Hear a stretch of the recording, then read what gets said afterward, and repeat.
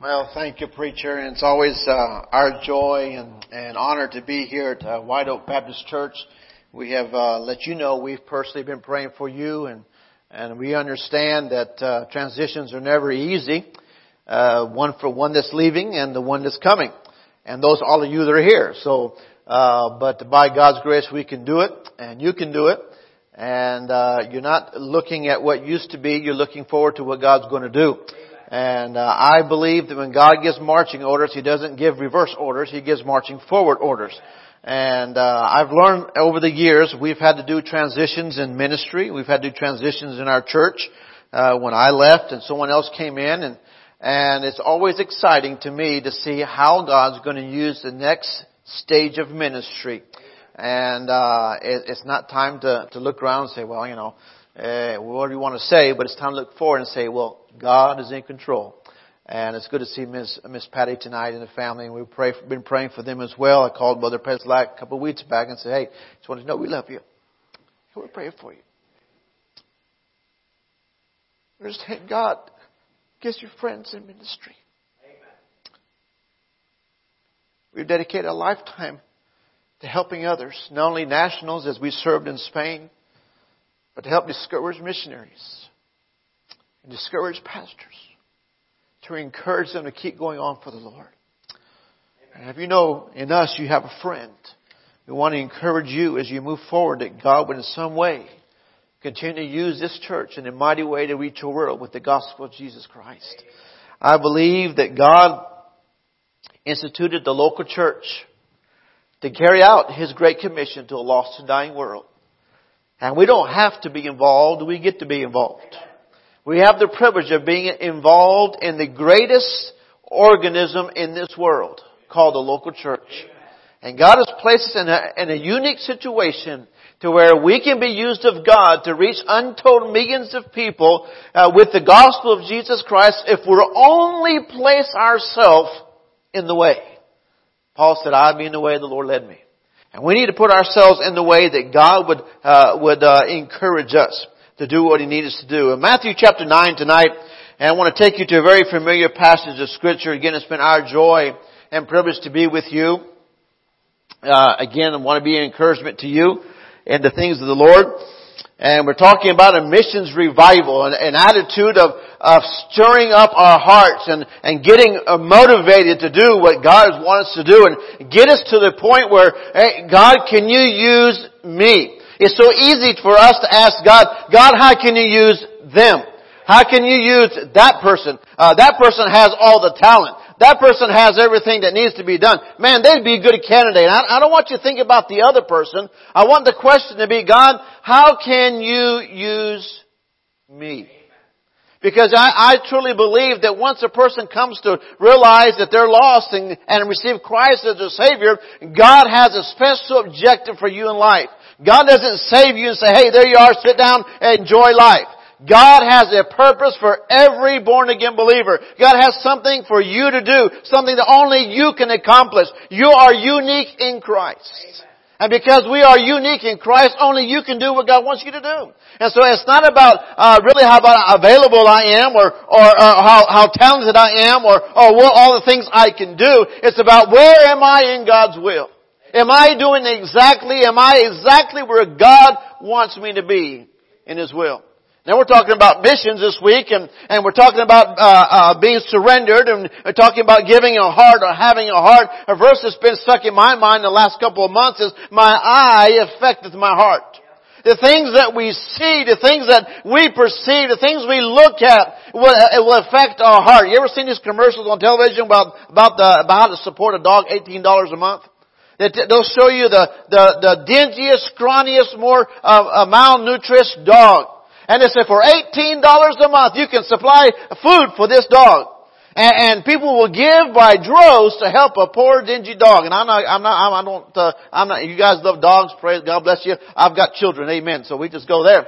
My children cost me enough without having a dog in the home. But you know, if you're an animal lover and I can appreciate that. But folks, understand there are souls of men that require us to have a vision for their souls. We must have a vision for the lost and dying world. What our eye seeth affecteth our heart. My question tonight is, what do you see? What do you see? When you drive up down the highways and byways, we were traveling up here, coming up, we went through, many states to get here. And we made it through the traffic of Charlotte and made it all the way up through the mountains and we got on 95 and boom, traffic stopped. All the way to Connecticut, not one traffic jam till I got to Connecticut. Can you believe that? And you never face that, I understand.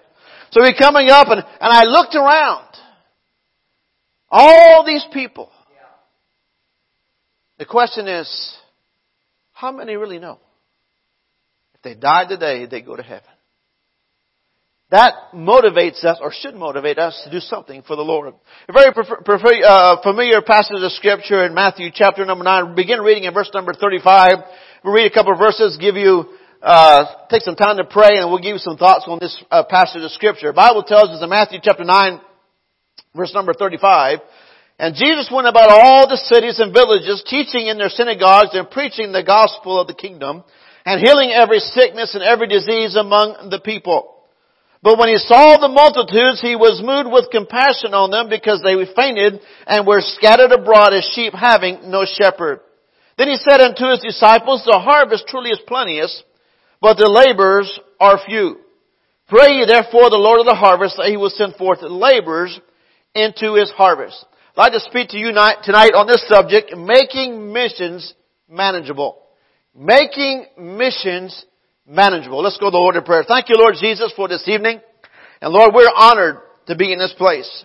Lord, we're honored to be able to proclaim the Word of God. And Lord, I pray tonight as we send forth the Word of God that it will not be me or my words or my ideas, that it would be your thoughts and your heart, Lord. We understand that nothing can be done apart from the working of the Holy Spirit in our lives. Lord, I pray tonight as we open up the bread of life, you might be able to encourage the believer, bring the lost to Christ, and Lord, it might stir us up to have a vision for a lost and dying world. Lord, we are in a needy time in history. We are in a needy time in our country and in the regions beyond. Never have there ever been a greater opportunity to get the gospel to a lost and dying world. And Lord, we need to take advantage of that. Help us to be willing to do what's necessary to be used of God to reach a world. In Jesus' name we pray. Amen. I like to make things manageable. I'm a very simple person. Things get complicated when I have to read a lot of instructions. Like most men, when something we buy, we may buy a new television, or we might buy something for our garage or something to fix, and the first thing that gets thrown out is the manual. We like to figure it out ourselves. It's a man thing. I don't know what it is, but we like to figure it out. And so we'll work for hours and hours and hours, and all of a sudden we realize, where's that manual book? I can't quite get it. We have to humble ourselves, get the manual book out, and try to figure out how to put that thing together. Well, understand, we've tried over the years to manage our missions programs like that. We try to figure out how we want to do it. And we want it to go this, and we want it to do that, and we want to do this, and get the gospel there. And we forget that God has a way that He wants us to do it. It's not my plan to get the gospel out. It's not your pastor's plan to get the gospel out. It's God's plan. God designed the local church. God has enabled you as a church to be responsible and to get the gospel to a lost and dying world. He's given us a way to do that. He's broken it down so we can understand. Hudson Taylor said this: God's work done in God's way will never lack God's supply. And all these years of ministry and serving God, yes, there's been lean times, and there's been times when we didn't have as much as other, but God has never failed in to supply the needs of His ministry. I believe where God calls, He supplies. I believe where God will never send you someplace where you will not have any fruit of all. There's somebody that needs to hear the gospel. You remember where God took Philip out of revival? Man, he was having a ball. Things were going great. People were being saved. And God said, hey, Philip, I want you to go down here to the desert. There was one soul. There's one soul. And He reached him with the gospel. And I believe that God, where God leads, He'll have somebody there that you can reach with the gospel of Jesus Christ. Are we that available person?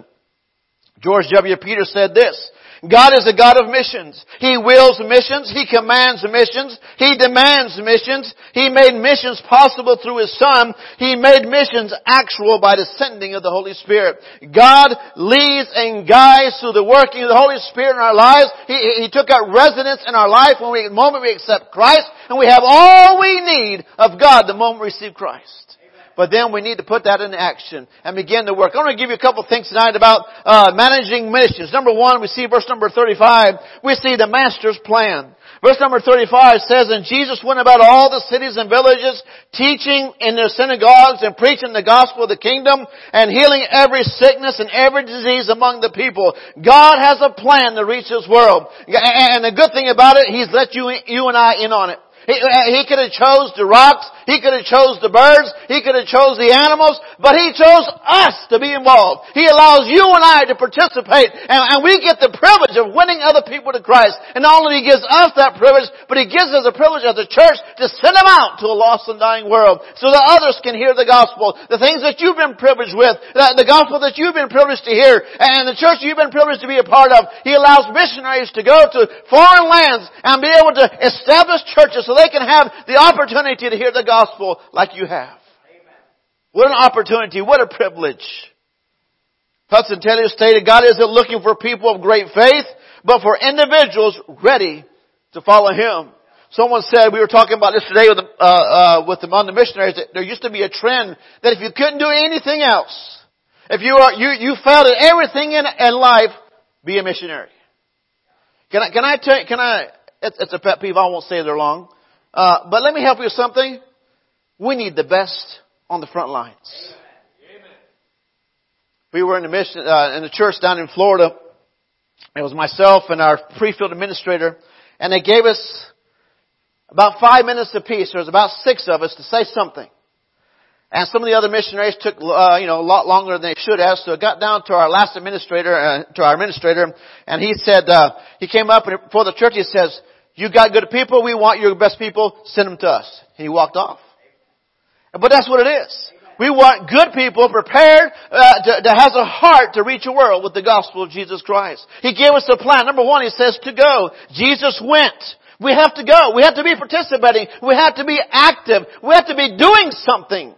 You ever sit in a car and just turn that wheel and try to get to go somewhere? You don't accomplish anything. But you put that car in drive, or if you got a stick shift, put it in first, right? And you go down the road, and you begin to steer it, that car will go where you steer it. Unless you're on ice in Connecticut, amen. But it'll go. It'll go. But that's the idea. We must be going, must be active, must be producing, doing something for God. Romans chapter 10 tells us, how then shall they call on Him whom they have not believed? And how shall they believe in Him whom they have not heard? And how shall they hear without a preacher? And how shall they preach except they be sent? As it is written, how beautiful are the feet of them that preach the gospel of peace and bring glad tidings of good things. I tell you what, I don't know much. I'm not the greatest preacher in the world, but I got some beautiful feet because I take the gospel around the world. And if you do the same, God will do it for you. I was in a missionary conference. Many of you know Dr. Chuck Hudson. He was my parents' pastor for years in Northside Baptist Church in Charlotte. And I remember as a kid, we used to go there for a missions conference when we come home furlough. And he would load everybody up in the bus. And He'd take us to the shoe store. Because He said, oh, how beautiful are the feet of them that preach the gospel. He'd buy every one of those preachers, the missionary kids, new shoes. Because He believed that taking the gospel was important. Amen. There's a plan. We have to go. There's a plan. He says to go and to teach. He went around on the business, preaching, but He said He's teaching in their synagogues. I believe that has to do with creating personal relationships. You don't win them and leave them. Someone asked me, said, but Alliance, what's the major thing you did on the mission field? Build relationships. My wife and I and our children would go out in the evenings and we would walk along the parks and the people would come out because the apartments were small and they didn't have air conditioning, so they'd be out. Everybody went out at night. And we would start our walks about 8 or 9, 10 o'clock at night. And that's a normal thing. And we'd take our kids out. I know that's how terrible to take kids out at 10 o'clock at night, but they had a blast.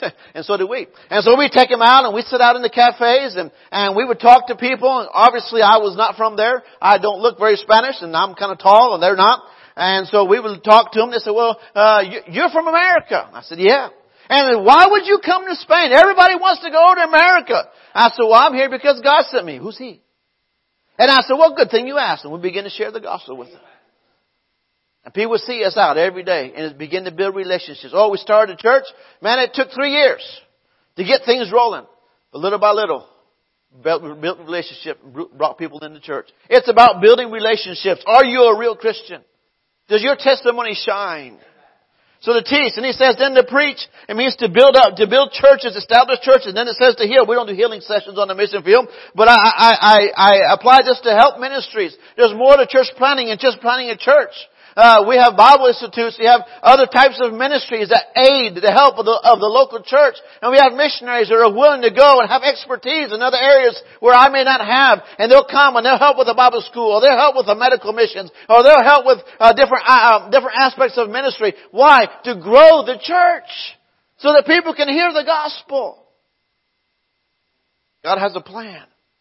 The plan is to use the local church, and you support your missionaries, and God has chosen to use, I believe, the most biblical way of doing it is through faith promise giving. God has supplied a way that we give through by faith, trusting God as we give to supply for our needs. Now, some people teach it differently. Some people teach, you promise so much money, and you wait around for God to drop that money in your plate, and then when He does, you give it. And then the question is, well, what if God doesn't give me the money? Well, that causes the issue. So I teach it like this. You promise to give something to the Lord, you give it. Amen. And trust God to supply your need. Amen. You know what? I've been doing faith promise since I was 10 years old. Amen. And I gave by faith, and when I was a kid, I gave by my dad's faith. He taught us to give, and I said, all right, if that's the way it is, I'll promise. And I promised so much, and he come to me after I gave my faith promise and said, son, you don't earn that much. He gave me allowance. I said, well, I guess you have to up my allowance, won't you? I was pretty sneaky, huh?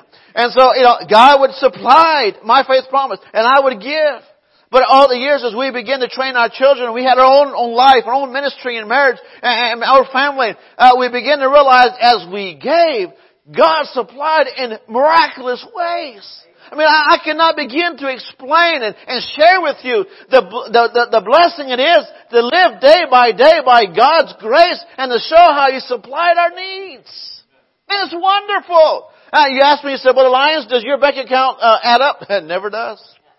Every month my wife and I sit down, she says, honey, you need to look at the books. I hate numbers. I hate checkbooks. I hate looking at my budget because it never is it in the black. It's always in the red. And we look up and I said, well, we'll go over all our bills we got to pay. And I'll say, well, I guess we'll have to trust the Lord again this month.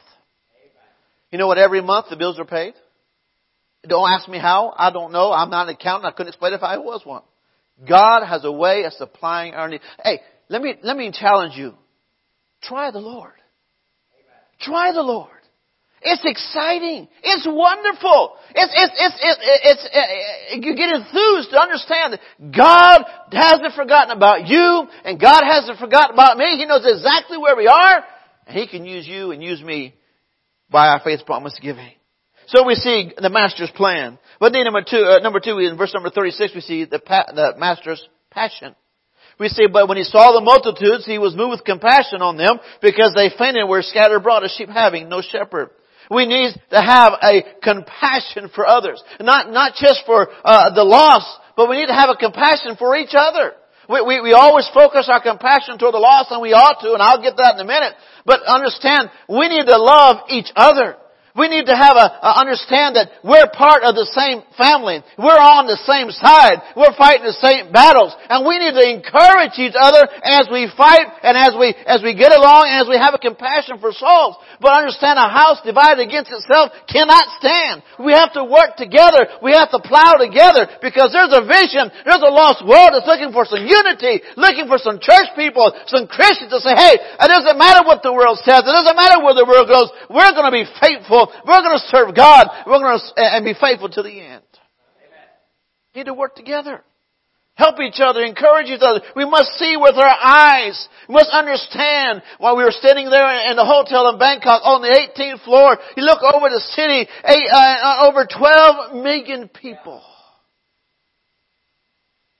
And I would venture to say 99% of them have no knowledge of Jesus Christ. Travel through Beijing, China, and you look over the multitudes of people, and your heart breaks. Who will reach these people? Europe is over 370 million people in Europe, and just in comparison, a handful of missionaries. Who will reach the Europeans for Christ?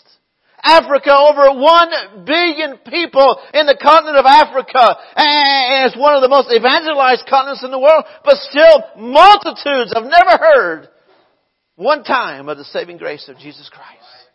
Our eyes must see. If I can encourage you, take a mission trip. Go visit a missionary.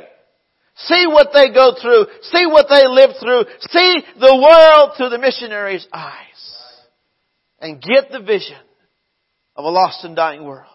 We must see with our eyes, but then we must see with our hearts.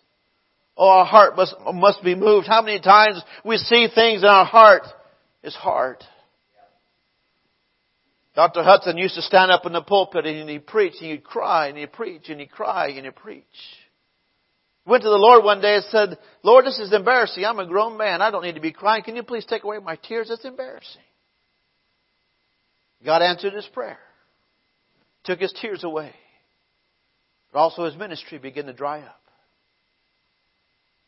For long, he went back to the Lord. He said, Lord, can you give me my tears back? Give me my compassion. Give me my heart. God gave it back to him and the church began to flourish again. Folks, we must have a heart for the lost. But then we must see with our will. It's one thing to see with my eyes. It's one thing to have a compassion. But what are we going to do in respect? Because when we see with our eyes and we see with our heart, it requires an action on our part. We can't sit by and say, well, let someone else do it. Oh, they're a good candidate. It should be God, here am I, send me. Let me be involved. I never thought that serving God was an option. I thought it was a privilege. I thought it was something everybody ought to do. Who wouldn't want to serve God, man? That's just like getting up and eating grits in the morning. Oh, I'm sorry, you don't have that up here. What would you eat up here? Cream of wheat, something like that. I don't know. Don't eat that either. You can tell I'm from the South. Amen. McDonald's biscuits. I don't know. Something like that. But it should be natural for the Christian just to be involved. Want to do something for God. Bob Pierce stated this, let my heart be broken with the things that breaks God's heart. The Master's plan. The Master's passion. Number 3, the Master's plight. Verse number 37. He said unto his disciples, the harvest truly is plenteous, but the laborers are few. Oh, we stand in a world over almost 7.2 billion people. There's a great demand for workers. I have not met one missionary that's come up to me and said, Brother Lyons, please don't send missionaries to our country. We have plenty. We have enough. I've never met one missionary that's ever told me that. Every missionary that I've come across and I asked them, I said, how can I help you? They'll say, Brother Lyons, can you answer the call to Thailand? Would you please pray that God will answer the call to Burma? Would you please ask somebody to come to Germany? Would you please ask somebody to come to France? Would you please ask somebody to come into Spain? We need help. We can't do it. There's not enough laborers. The demand is great. Demand is great. Thousands of people. But with that demand, we understand there's a great duty. There's a responsibility that lays on us. I believe that God has blessed America, not just because He wants to bless America. I believe He's blessed America because our foundations were sure and based on the Word of God. And there's people just like you, just like me, who have desired to do something for God. Therefore, the duty rests on us. We have been given much. We've been dealt a good deck of cards. And God requires of us responsibility and duty to do something about it. No longer can we sit idly by and do nothing. There's also a great deficit. There's a price to pay. Talk to pastor, and we're in colleges quite often. I was in a church in Virginia. I spoke in the high school chapel all week long during the missions conference, begging the young people at a young age to give their life to the Lord Jesus Christ, to surrender to missions. Finally, at the end of the week, I gave an invitation, and several young people came forward, and one of the boys seemed to stick out rather above the others, and we went down. The principal called me and said, this is, I forgot what his name was. He said, he surrendered to missions, and I went and shook his hand, and I said, my friend, I'll be praying for you. And he kind of looked at me kind of funny. He said, well, Brother Lyons, he says, I surrender my life to serve God, but I sure, wherever He sends me, I hope to have internet. And I said, we're putting limitations on God already, are we? That's not the kind of surrender we're looking for. I was at a missions conference that's down from here, down in Delaware. And Pastor had an interview with the missionaries. He had it set up. He said, Brother Lyons, I want to ask you one question. He said, what is it that's hindering missions today? Well, that's a loaded question. One word came to mind. Distractions. Satan has allowed distractions to come in our life to where we're no longer focused on God's will for our life. We got to make the money, and we've got to do this, and we have the phone, we have the internet, we have this, that, and the other. And we're so focused on doing everything else but doing God's will for our life. And ought to weigh on our hearts. The Master's plight. Harvest truly is plenteous, but the laborers are few. Is your heart really broken? Are you really stirred up? Does missions really mean that much to you? We saw the flags come down and we say, well, man, how cute. But you realize the boys and girls that held those flags could be potential missionaries in the future? Yes, potential pastors? That's potential for tomorrow. They're not just kids. They're people young people for whom God died. Sent His Son. And they can be future missionaries. Invest in them. Invest in your young people. You have parents that have children. Encourage your children to be missionaries. Encourage your children to serve God. Encourage them to be a pastor. Brother Lyons, but God might take them to Africa. Praise God. You know what? I grew up there. It's a lame excuse. It's a good place to live. I've eaten monkey meat and snake. It never killed me yet, I don't think. They'll survive. Can I help you with this? Your son or daughter or grandchildren is safer in the center of Africa in the middle of God's will than staying here next to mommy out of God's will. How many of you ever prayed for your children? God, send my children to the mission field. How many of you ever prayed, God, use my children or my grandchildren? Oh, God, take my children, not my grandchildren. I'm sorry if the children go, the grandchildren got to go with them. I'm learning that. I'm a granddad for the first time. I'm learning that. There's a plea. A plight. Last of all, the Master's plea. Verse 38. Pray ye therefore the Lord of the harvest, that He will send forth laborers into His harvest. In contrast to what our former president said, I don't believe in a collective salvation. I believe in a personal salvation. I believe that if I was the only person, and if you were the only person in this world, that God so loved the world that whosoever believes in Him should not perish but have everlasting life. I believe that God would have sent His only begotten Son just for you or just for me. That's how much I believe God loves you and loves me. And as a result of that, He's sent out a plea to us. And it's a personal plea. It's a personal thing. When God called me, it was a personal thing. I believe that God has something for me uniquely that He wants me to do. I was preaching a Saturday morning at a leadership conference in St. Augustine, and it kills me. Some of these missionaries come and they can sing and they can play the piano and they can do all this stuff, and I can't do that. All my brothers got all the talent. They can sing and they can play the guitar and they can play the piano. All I can do is preach. And I go to missions conference and say, Brother Lyons, do you sing? When I sing, angels weep. Amen. It's not a good thing. But God designed me for who I am because He had a special call for me. And I can do what I can do. I can't be someone else. I have to be me. It was a personal call. God designed my call to fit me. But the same way God has a unique call for you, it's designed to fit you. And God's not going to be unreasonable in His call to our life. You ever heard that verse talking about something about reasonable service? I can do all things through Christ who strengthens me because it's in Christ I do it, not in my own strength. Now, if I get in my strength, boy, I can mess up. But when God's in control and I'm walking step by step with the Lord, man, we can do great things. There's a plea. It's a personal plea. It's a plea number 2 of priority. There's nothing more important in life than God's call on your life. Your job is not over the will of God. Your house is not over God. Your status in life is not over the will of God. The will of God must take number one in your life. And I'm not telling you this morning or this evening that God's going to call you to the mission field. I understand if everybody went to the mission field, White Oak Baptist Church would cease to exist.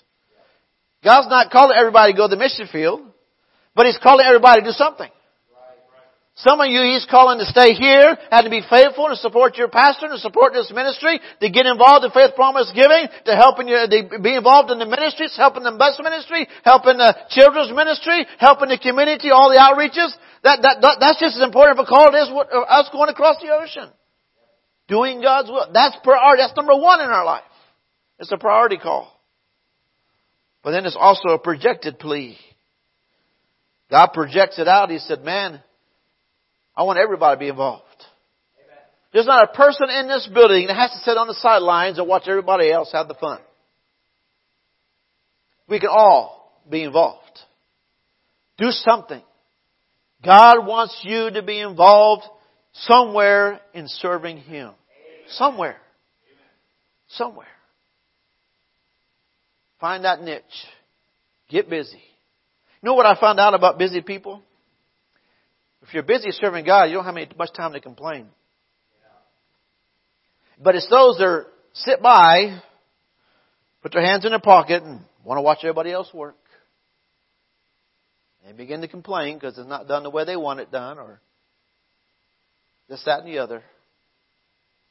You take your hands out of your pocket, but you get to work. You find all of a sudden there's no place to complain because you're busy investing in others. Amen. The Master's plea. But I close with this. It's a pressing plea. I believe with all my heart that we're living in the last days. I believe that any moment the eastern sky could break, the trumpets can sound, and Jesus will come again to take us to be home. Man, I'm excited about that. I'm looking forward for the upper taker. I don't care about an undertaker. I don't care if I ever see an undertaker. I'm looking for the upper taker. I want to get a good start and going. But until Jesus comes, we realize we must be busy. It's pressing. There's a multitude of people who never heard. We must be involved. It's a plea. Please be involved. Someone stated, the evangelism of the world waits not on the readiness of God, but in the obedience of Christians. God's calling. It isn't a problem of God calling. He calls. But my question is, are we answering? The Great Commission is not an option to be considered. It is a command to be obeyed, Hudson Taylor stated. F.E. Marsh said, the will of God. Nothing less, nothing more, nothing else. The will of God. I ask you tonight, as we conclude, if I were to come by each of your seats tonight, and you were honest, we're Christians, we're supposed to be honest, and I asked you today, March 20th, are you exactly where God wants you to be in your spiritual life? How would you answer?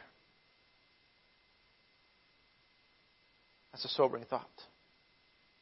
Am I in the center of God's will today?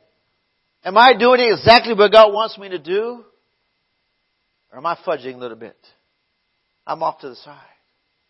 I'm focused on other things. My priorities are wrong. I believe with all my heart, if 100% of White Oak Baptist Church was in the center of God's will, bam, this place would explode. Let's get in tune with God. Let's get in tune, God, with our lives and our commitment, but also with our faith promise and our giving, our relationship with each other, but most of all, our relationship with an Almighty God who loved us so much, He gave the very best He had so that you and I could stand redeemed by the blood of the Lamb.